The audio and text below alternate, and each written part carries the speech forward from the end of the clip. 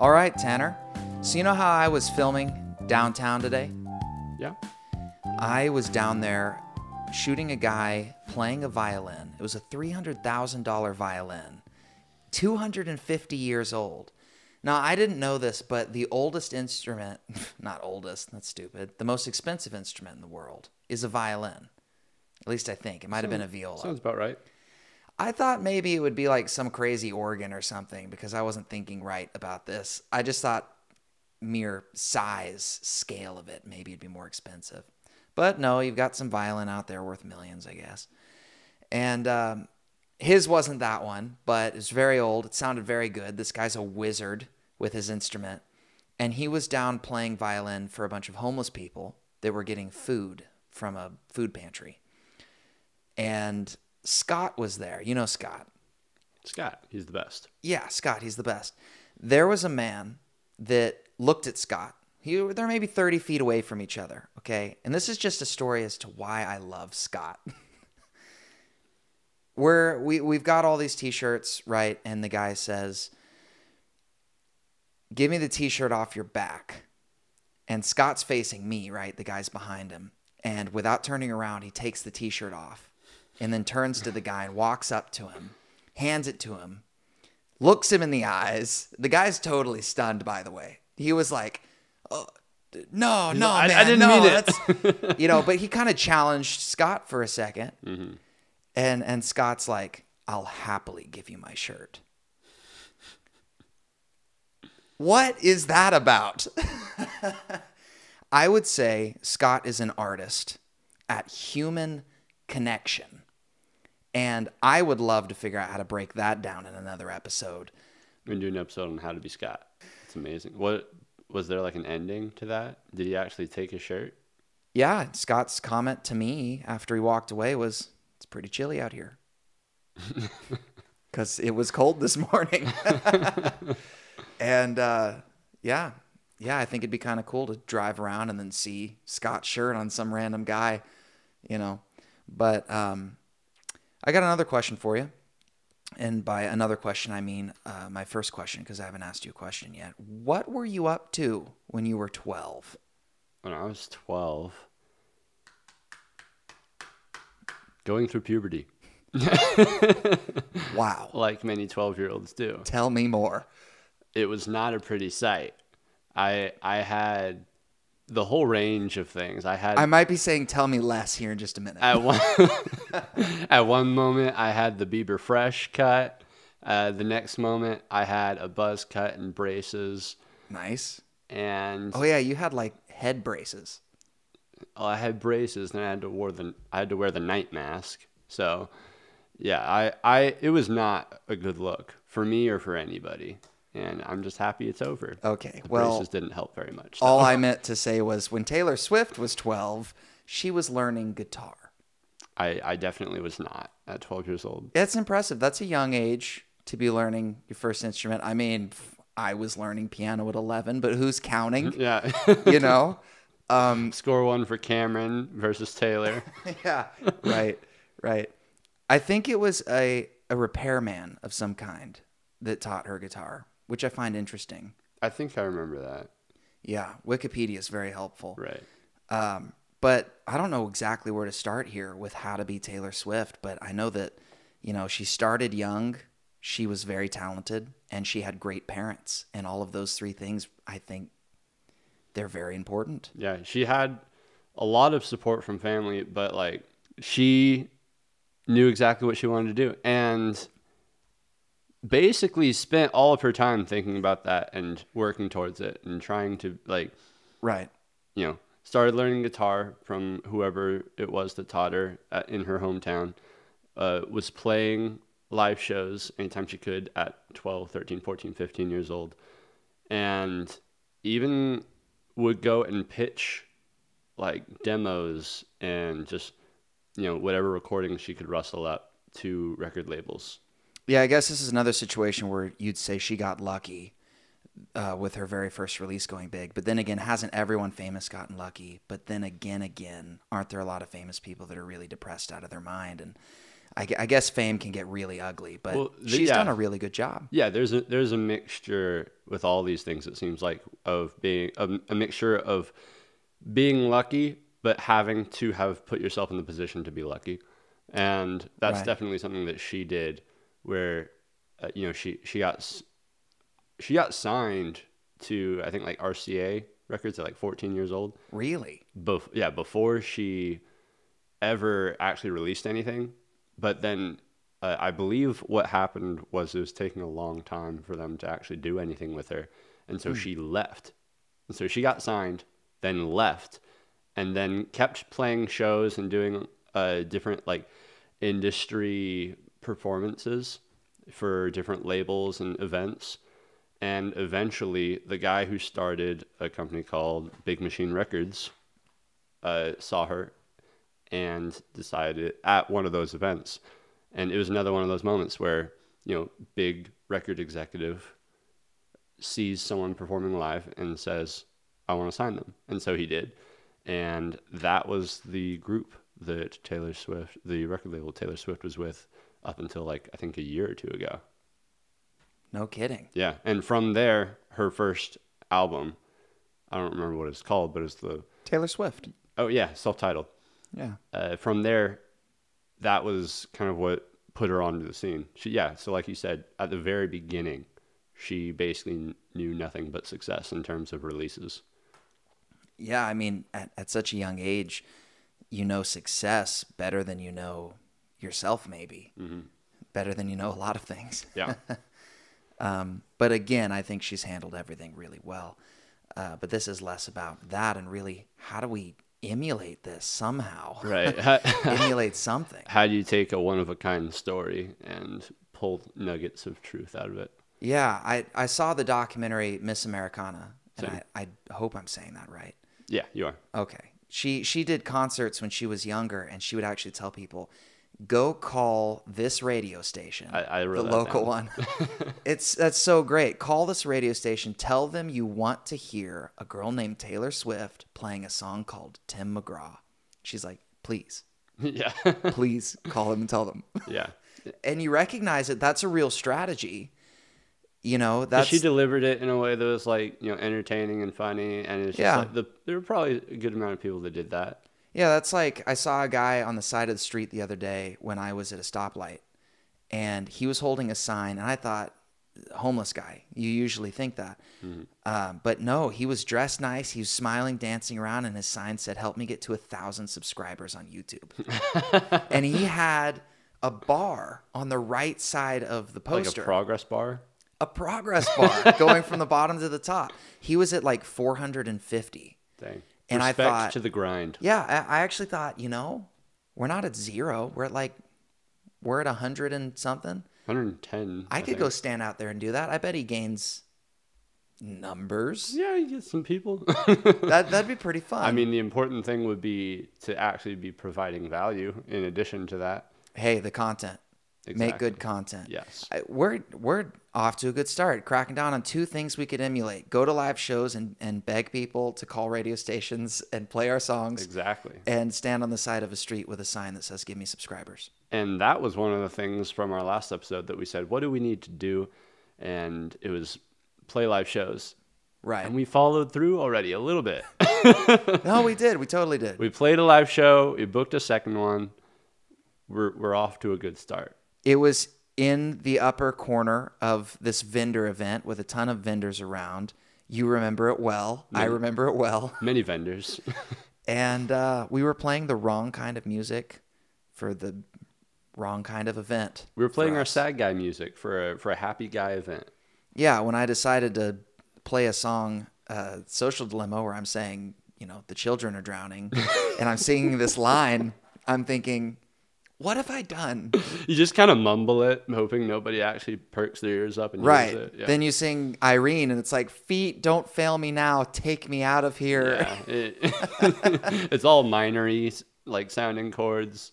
And I think you and I were jamming hard, doing a great job. Oh, yeah. And the vendors were just like, I don't know we who these need to be people are. happier than this. Yeah.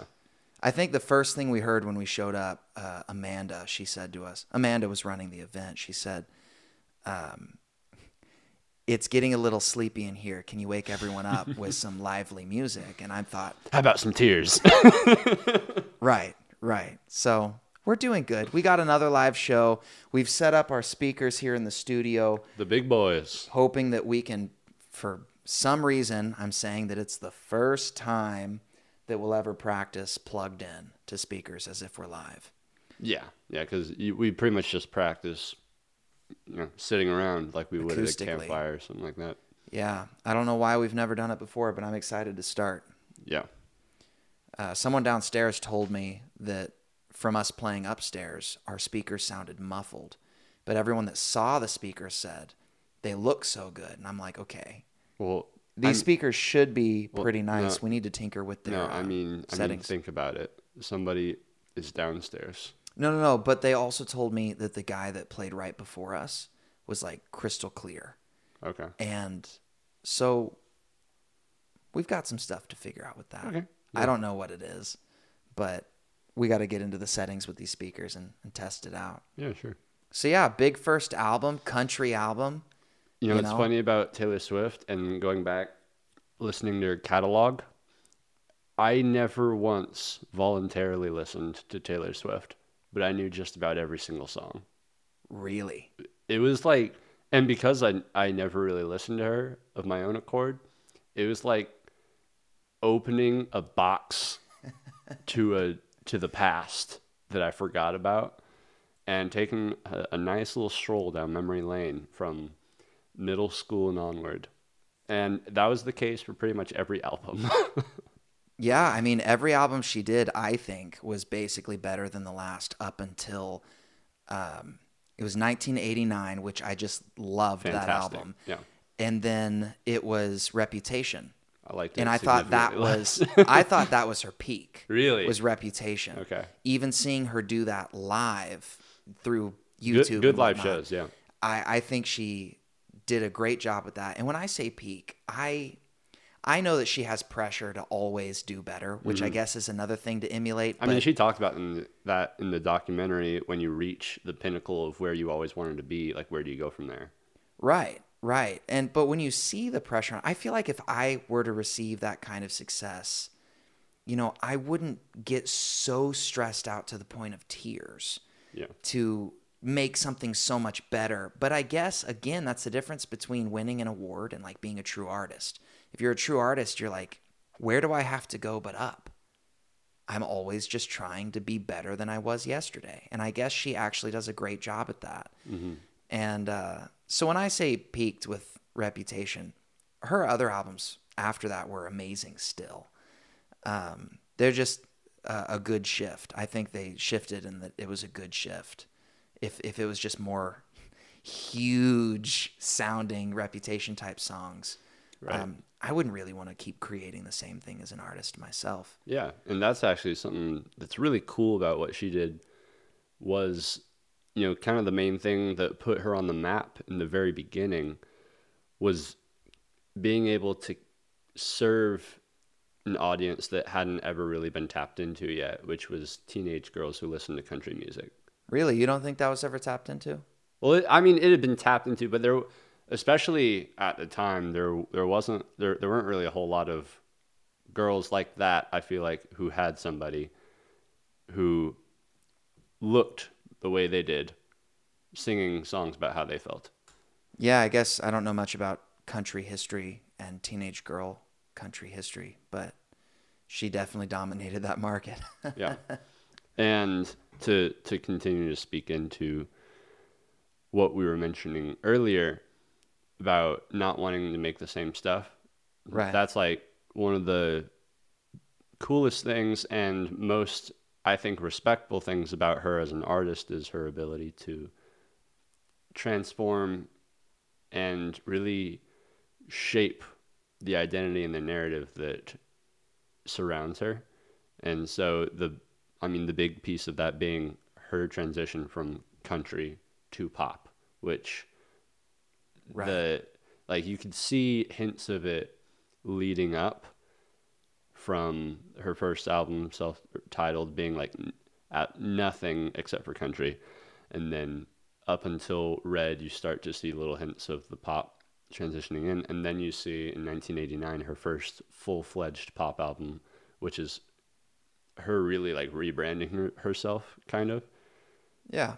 And then continuing to rebrand herself with each subsequent album, it seemed. Yeah, I mean, I was shocked at how the albums before 1989 were cross genre. You'd have a couple songs that were pop and you'd have a couple songs that were country. And I had this moment where I was like, it's limitless. Tanner and I could make an album with a bunch of different genres. It actually took me to an extreme where I thought, what if making an album looked like a playlist? If you're on Apple Music or Spotify and you're making your playlist, what do the fancy people call that? Curating? Sure. Curating your playlist? Fancy people. To make an album like that, I think that would take having multiple producers. Each song that you make would have a different producer because they bring a different style. You'd have to be such a brilliant genius, I think, to have an album that emulates what a playlist does. But I'm just throwing this out there. If you and I could do that and be those geniuses, man, that would be huge. I mean, hey, we got two producers right here. Right. Well, I'm an up and coming, I'm a budding producer. And it is a small bud. This is year one. I am 2 months old. I'll get there. And then we'll be two producers. Right now we are 1.1 producers. I'll let you decide the tenths of a percent. Cool. Thank you. But collaborating with producers, I don't know how exactly we would get to that point of collaborating with producers right now. Because I know that at our size, people typically collaborate with people of the same size, maybe a little bit bigger. And a lot of producers that are smaller like us that we're finding on TikTok do not have a lot of experience or skill. Right. We're experiencing that with tons of people reaching out to us because they're following Gary Vaynerchuk and these different people. They're reaching out like they should, probably emailing hundreds of people saying, let me produce for you, collab with me. But we know by listening to their music that it's a different genre and there's not a lot of, it's not the sound that we would want, I'll say. And so there is this draw for us to be our own producers for now, but I can't wait for the day that we can collab with legit producers because I find that when she got success as a songwriter, and I know her parents helped a lot with driving her places, connecting her with people. Her parents were amazing in her story of making it where she did. To meet producers and kind of lean on them, that is something that I think made a lot of sense for her.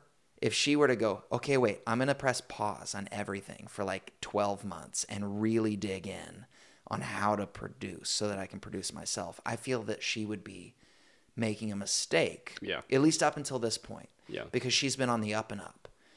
And for us, we've had no momentum as songwriters in terms of success. So it just makes sense for us to go, okay, while we are in this season that we're in, this ongoing season of learning, growing credibility, growing skill, one of the skills we're focusing on is producing.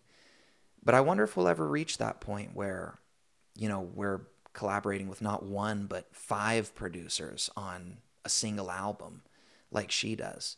I just find that that's a really big part of her career is tons of different producers speaking life into her songs. Oh, for sure. I think that's a big piece to what made, especially her studio stuff into what it is, where you can kind of see the juxtaposition. Like you watched her Tiny Desk concert. Yeah, it was amazing. Yeah, and it was all her basically playing what the songs were when she wrote them. And it was all acoustic, all by herself. And I think that's something that lets you see really clearly the difference between what she comes up with, which is still great songs, and the structure is there and everything that you need for a good song is there. But the thing that allowed her to kind of transcend that was the producers and artists around her that were able to take that and make it into a record. Right. I think she's And that even doesn't able. take away from her. That just, It really doesn't. Yeah. Like I said, I think it would have been a step back if she had produced yeah. or taken the time to learn producing with her story. Mm-hmm. But I think she's been in an amazing and this enviable situation where she can say to a producer, make that a vibe. Yeah, and the producer's just like, I got you. And I guess they know each other's kind of palette Mm-hmm.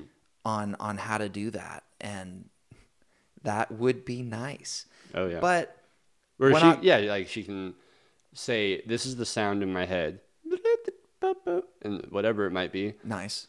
And the producer will make that a sound and make it sound good. Right, right. And that's something that lets you, like you kind of mentioned earlier, lets you really get going with just the creative side.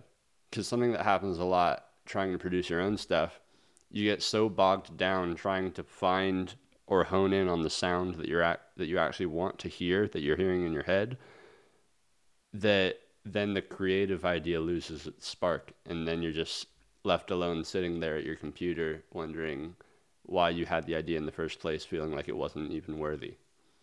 Right, right, yeah. I think we're trapped somewhere in all of that, trying to gain experience and learn new skills with producing. It's like trapped between quantity and quality a little bit.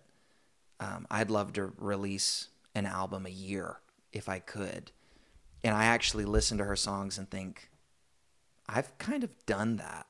Not with all of the songs that she's done, but when I listen to her as a singer-songwriter, not as this produced pop artist, I feel like I relate a little bit. Not to say she is a better songwriter than me. That's what I mean to say. She is undoubtedly a better songwriter than I am. Did I say it right that time? Undoubtedly? Technically, it's undoubtedly, but it's like vernacular that is, they're both accepted. Okay. I didn't know that. They're both accepted. This whole time I thought I was just a dim-witted... I mean, that too. Cool. When she was 12 writing songs about heartbreak, but she says she didn't understand heartbreak because of her age. She says that she wrote those songs because of movies, TV shows, and books that she had read. And she was kind of basing her songs off of characters that she pulled from those stories. And when I heard that, I thought, I feel heard. Or have done, at least. Right now. I feel seen. Mm-hmm. And there's something so satisfying about that when I was a kid, when I was 14, genuinely I thought, how unique am I going to be when I make a video? And I explain my process. And I'm like, I've studied movies, I've studied TV shows, and I have created songs based off of characters from that. I've put myself into the shoes of these characters. It's this huge imaginative world I can stick myself into. And I thought, how unique am I going to be? That's great. And then I see Taylor Swift and I learn about her and I think, I'm not unique. In fact, there's probably dozens like us. Mm-hmm. We're not nearly as big as Taylor Swift, but it is really nice. It's really satisfying. And I feel represented as an artist that's kind of figured out how to do songwriting that way. Like that's kind of validated that method of songwriting for you? Yeah, and I feel it matured me a little bit because now I'm not like, I don't know, some kid wanting to be unique so much. That's complicated to try to break down, but I wrote here in my notes, it says, I feel so satisfied by this, yada, yada. I feel represented, yada, yada. But it's not enough to be represented. She has this whole career to show for the songs that she's written, but she didn't write Sister. She didn't write Hello Brother. She didn't write Bubbles. She didn't write Irene. She didn't write Confidence Man.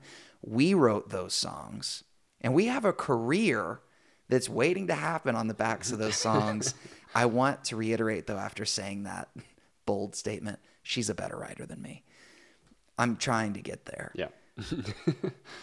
But just in terms of songwriting, not even just producing, I was so happy to learn about her and kind of get this sense of confidence. It's just the gap we need to bridge is being the producer that she's had, external from herself. And I don't know if it'll take, a month or a year or 2 years, but I've gotten excited this last month learning producing. Yeah. It's a cool world to get into, for sure. And for me, not even, I've been in that world, not for a long time. I'm not some wow, amazing, experienced producer. I still have such a long way to go there too, and constantly learning there. But a big piece of what I've been excited about is the live performance as well. And us setting up these speakers, trying to get actually a legitimate live show going together, where we're trying to figure out how we can, as a 2-piece band, bring a show that's bigger than 2 instruments with looping and all that sort of stuff. Right. That's something that I'm pumped about doing. That kind of brings me into another one of the things that really helped kind of catapult Taylor Swift forward is when she was first starting out, she had her big first album, but she still wasn't who she is today, of course. And there were still plenty of people that were bigger than her. And she toured and opened for a lot of artists. And really? That's something that struck me as one, that would just be like so much fun if we could just find artists to open for on tour. I'd be so down for that. I'd be humble enough to open for just about anybody, probably. I think I would too. It's like I was saying if earlier. If they have enough of a following to get shows, right, that's enough for me. Yeah. Working with people that are just as big as you, and we are putting on shows for 8 people sometimes. Yeah, somebody else putting on a show for 8 people, why not? I'll open for you. Yeah. We need the experience. I think I would take almost anything, so long as we get to a point where we're playing multiple times a week. Yeah. As we learned from the last episode, we need that. I would really like that. Mm-hmm. She opened for Rascal Flatts that was her big thing that, in that regards to performing, was kind of her first claim.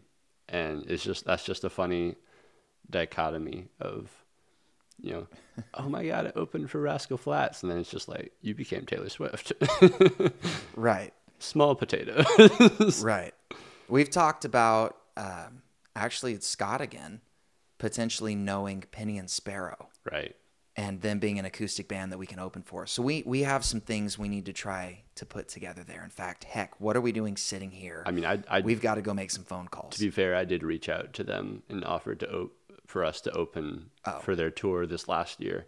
And I just reached out too late. They said that they liked our music and that they would keep us You're kidding. They said they would keep us in their catalog for future events. They responded? Not them, their manager. You don't shoot it down. Say it was them. Yeah. Penny and Sparrow. That's amazing. Yeah, they responded and said couldn't love our music more. They just couldn't let us play because they have a strict policy of not allowing artists who are better than them to play before them. Okay, whoa. We both know that is way overstepping. Backing off the gas. They're so good. I got going. I got to cool you down a little bit. The manager reaching out is pretty cool. That's actually... Yeah, they just already booked an opener. Okay. And so, if they would have booked us instead, if they hadn't had someone, I don't know. But they said that they peed a little bit. Liked it. Yeah. There's room for that.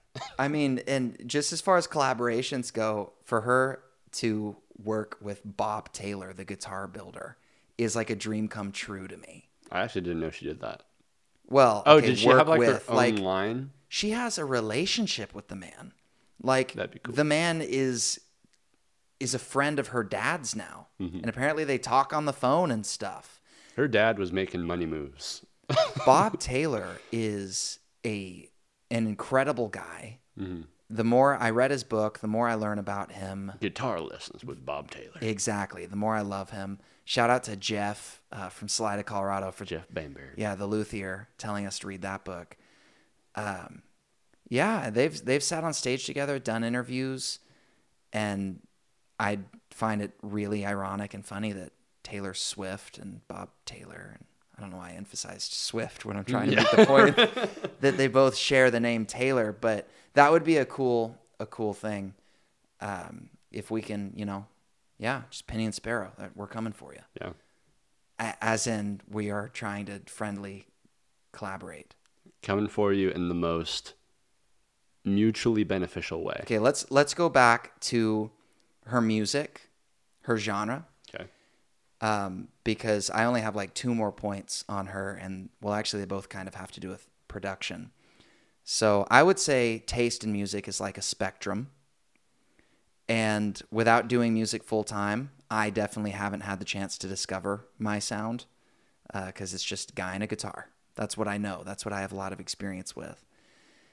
And I would say I've been kind of learning, especially through learning about her, your sound isn't something you sophisticatedly think up. It's more so something you experience along the way through putting in hours of making sounds and keeping the ones you like and ditching the ones you don't. And I've put many hours the last 2 years into business. Mm-hmm. So have you.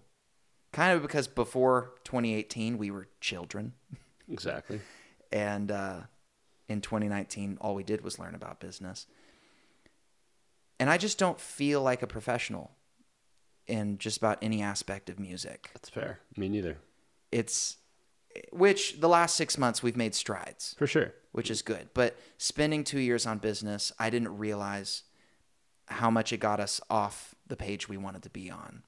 Though I am and it's not like very happy about how we learned about business. And it's not like we neglect the music, but the thing is if you're not treating that like it's the main thing, then it's not going to, this isn't always true, but it's not really going to manifest as if it's the main thing in your life. Right.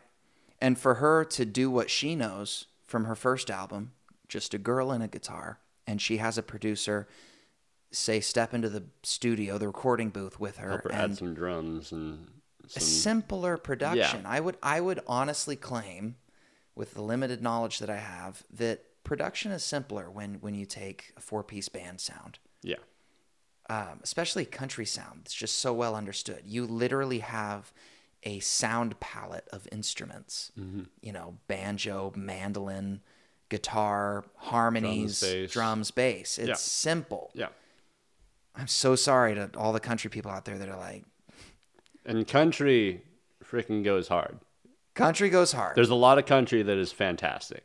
Yes, but I think the production gets harder and harder the more you shift away from that and you start making creative sounds by creative means. Yeah. But to have started... You could make the argument that it's possibly just more time consuming. But I think I would agree with you saying that it's harder as well. But to have started at level 1, that's humble. Yes. Yeah. Especially for us, I think that I don't think we're going to start at level 1. I think we've already decided that. And I don't know that that's good. What do you mean level 1? Hey, let's just have a band sound. Let's just do what's easier to get. We've started at level 1. I guess if that's level 1, we started at level 0 with the Voice Memo Sessions Volume 1. Right, but the Voice Memo Sessions, I would think, being voice memo recordings on our phones starting out, we learned pretty quickly that might not be helpful. Cool idea that isn't the best in practice necessarily. Because people don't actually enjoy listening to it that much. We didn't give them something that's just sonically awesome. Yeah. And so there's level 0. I would burn that and say, it was good that we did it. Yeah. It's also good we didn't continue doing it. Agreed. But that we tried moving past it. Level 1 from there being the band sound. Even in our very first release in 2018, Everyone Gets There First, we had experiments on there. And I would claim we've never... wouldn't it be nice to approach an album of 12 songs and on every one of the 12 songs, you've got your palette? You're not trying so hard to be something you're not. That, and you're not trying so hard to figure out what you are. So we always put learning a step ahead of us. We're Yeah. always trying something we don't understand rather Yeah. than doing something we just understood. Like we learned it and then we did it. We Yeah. kind of do something in the process of learning and then put that thing out before we had ever fully understood it. Yeah. I'm confident Which I think, that we're going to get somewhere with all of this one day and reach a point where we level that out, where we're putting out things that come from a place of experience and understanding.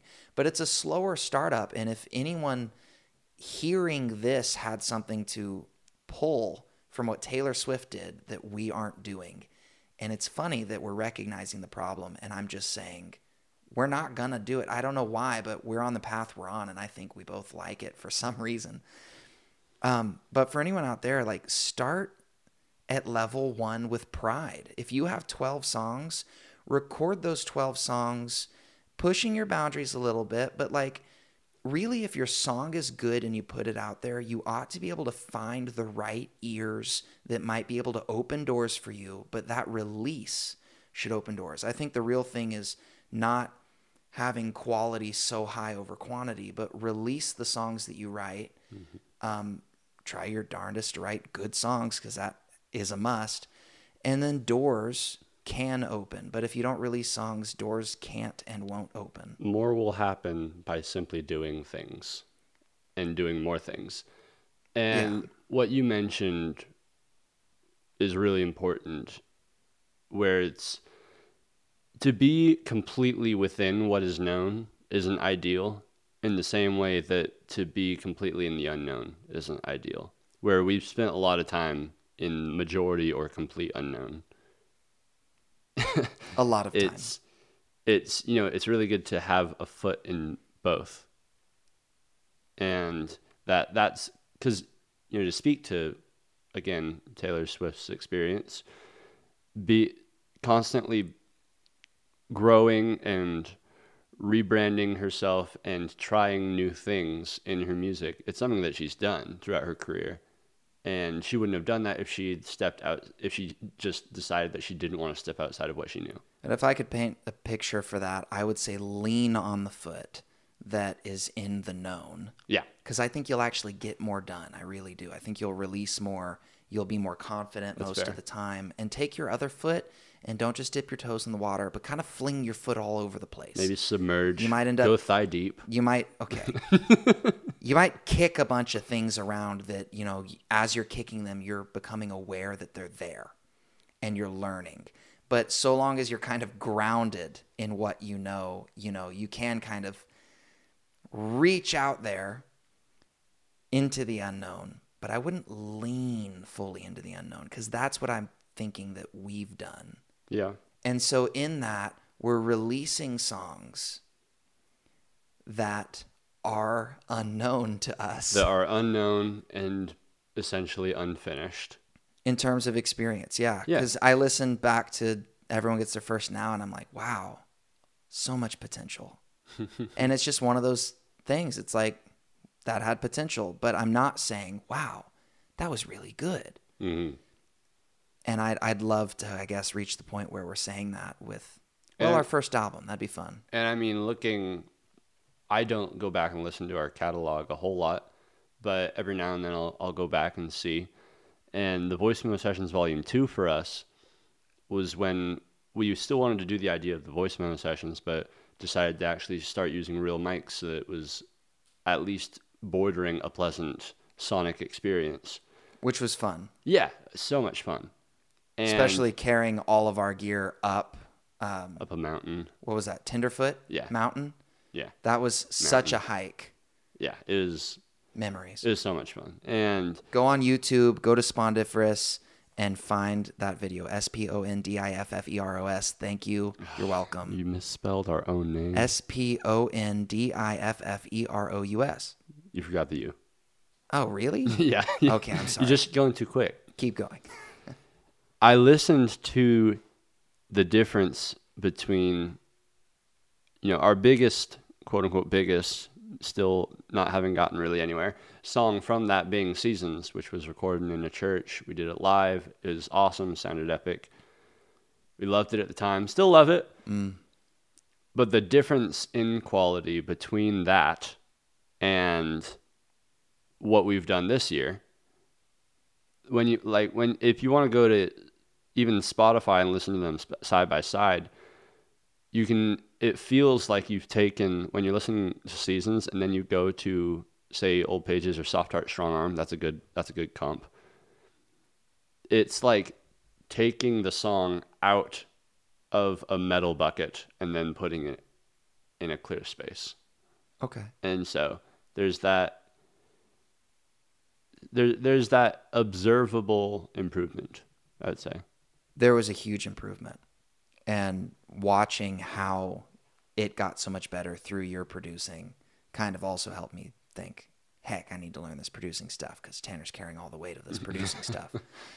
I have one other point here about her albums, and it's that she didn't have a lot of filler in her albums. You know how we've talked with past bands, like, okay, I'm not trying to just throw them under the bus. They're another episode. But Snow Patrol, they've got so much filler. You knew it was coming. I love Snow Patrol. Everyone Great band. should love them. So many of their albums, if not every single one of the albums they've ever released, is maybe 40 or 50% filler. And how I would define that filler is bad songs that they say, and maybe they have some sort of sentimental reason to like them, but I would say objectively bad songs. Subjectively, they might love them and a lot of other fans might too, and that's fair. It's like Naruto filler.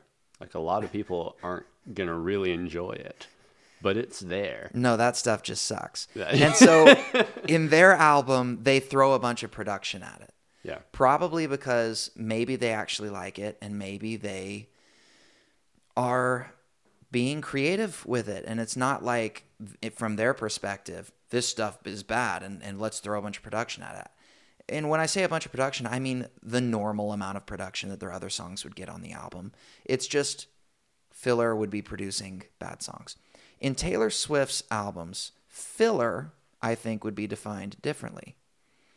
I would define filler as good songs that are produced less.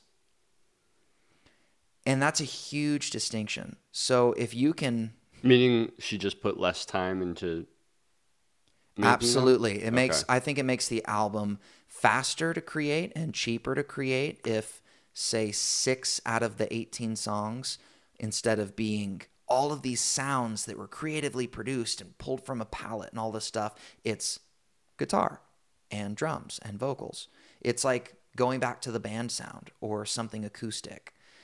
It's a good song, but are you going to do that with your number one hit song? It'd probably be pretty foolish if you take this is my biggest song, and then you're like, and this is the one I'm going to do just guitar. Mm-hmm. You are shooting yourself in the foot. Death Cab for Cutie noises. Love them too. But you know what I mean? Yeah. I think that's a big point, which starts with having the ability to write so many great songs that the leftover ones are good, as opposed to writing a bunch of good songs, maybe one great one, and the leftover is bad. It's like we used to say, if you find yourself in a situation where you're throwing out good songs, you're in a great situation. Well, you're like, I need 15 songs for this album. You fill up the whole slot of 15. There's like 10 more good ones, and you're like, I want these. But the thing you're telling yourself is, well, I got the 10 great ones in here. Mm-hmm. You're in a good position. Yeah. If, first of all, you've written that many and you have good ones that you have to throw away. Mm-hmm.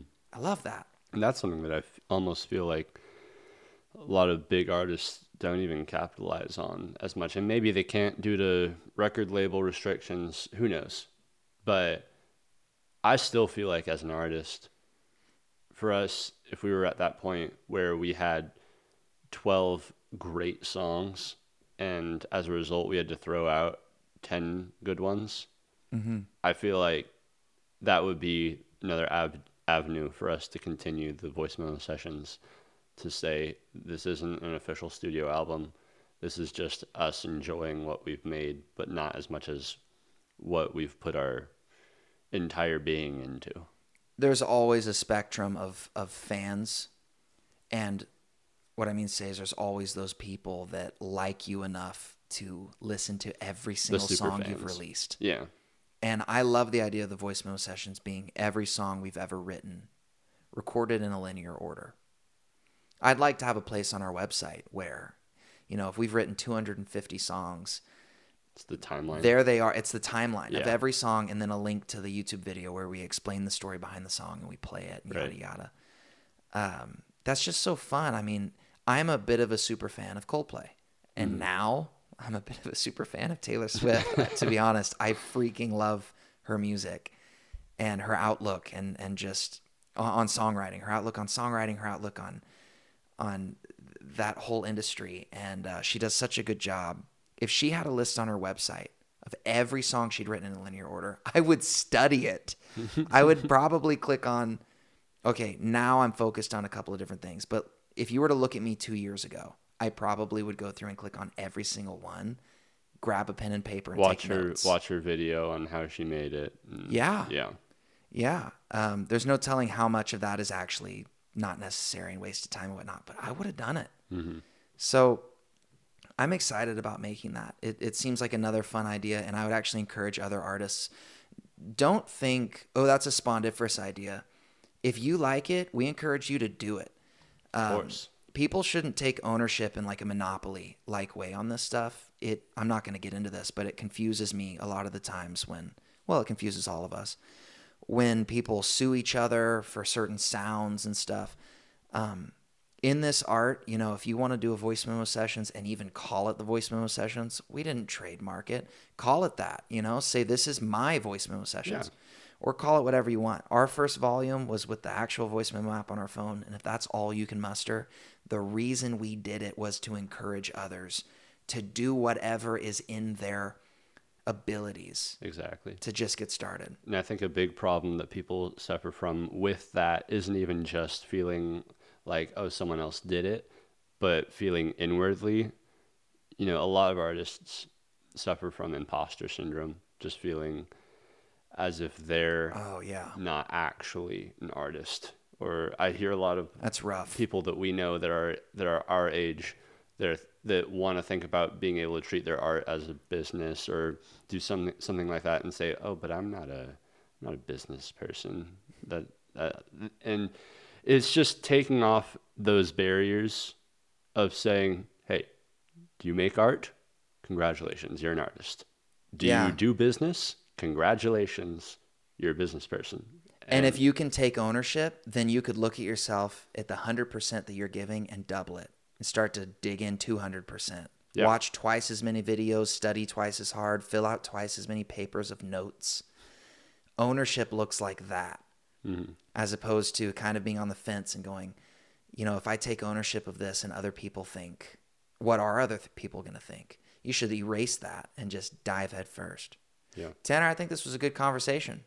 I feel thankful for Taylor Swift. Yeah. And it's time for the final question. Favorite Taylor Swift song? Go. It would be hard to say, because right now when I listen to her going through all the albums for the first time, see, I unlike you, haven't heard a lot of these songs. You have no Taylor Swift history. I'm in the honeymoon phase where I like so many of them, but I haven't had enough time to figure out which one I listen to most. There's a dearth of hits to pull from. Dearth? Is that? Well, I do have an answer, though, for my favorite production. Okay. And that's Death by a Thousand Cuts. Okay. I know that that's not my favorite song, just lyrical and everything else, but the production, when I heard it, mostly because of the Tiny Desk concert. It's one of those ones that she plays on the guitar. She explains a bit about it. The moment she finished playing it, I went to Spotify and just hearing the produced version back to back with that acoustic version,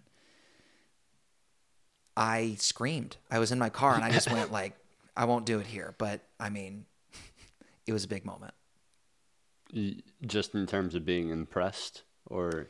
It was this wow moment of, all of our acoustic songs that I like can get this kind of treatment if we understand production. It revealed to you that it unraveled my mind. No and song inspired of me. ours is outside of the realm of possibility of being placed in that category. Of being on a Taylor Swift-esque record. Like whatever her genre is could be our genre, and then I just shed a tear of happiness. Cool. That's pretty solid. Thank you. I went extreme on that, but what's your favorite Taylor Swift song? Taylor Swift is interesting for me because I admire her a lot as an artist, and I'll openly admit you've said it many times this episode, she's a better songwriter than you. I'll say it, she's a better songwriter than me. I thought you were going to say she is a better songwriter than you. and it's true, she is. Thank you. But for me, the thing is kind of weird where I can even acknowledge that I think a lot of her songs are amazing, but I don't necessarily enjoy listening to a lot of them. Interesting. Even if I openly admit that it's a good song, I don't necessarily really, if I'm just trying to think about what I want to play on Spotify, those don't really pop up. Okay. But there's a few, and I'd say right now, it would probably be kind of one of the bigger ones from her most recent album, Folklore, which is the collab that she did with Bon Iver, Bon Iver, however you want to say it. You're just a Bon Iver fan. That's what That's a big piece of it. Meanwhile, I'm super fanning over here, like, oh my gosh, Taylor Swift, and you're but no, it's cool because give me the Bon Iver one. Bon Iver's actually, they've kind of gone off the deep end in terms of just being so kind of experimental lately. Right. Whereas Taylor Swift is kind of so grounded in her writing. Yeah. Them coming together made something really cool with Exile. I agree. It's a great song, and I also really like a lot of her collabs. Yeah. I really liked the one with Ed Sheeran. I was like, this is such a good song. Mm-hmm. But as I kept listening, I don't think either of those are my favorite. I think that whichever one ends up being my favorite a year from now, and I actually, get some road under my feet, and I understand which one I've listened to 1,000 times over all the others. Maybe we'll have to do a part 2, and I can tell you then. That'll be great. There's definitely enough to talk about to make a part 2. 150 episodes from now. Yeah. Because there's so many other artists to cover. All right, Tanner. Look forward to seeing you there. Wrap.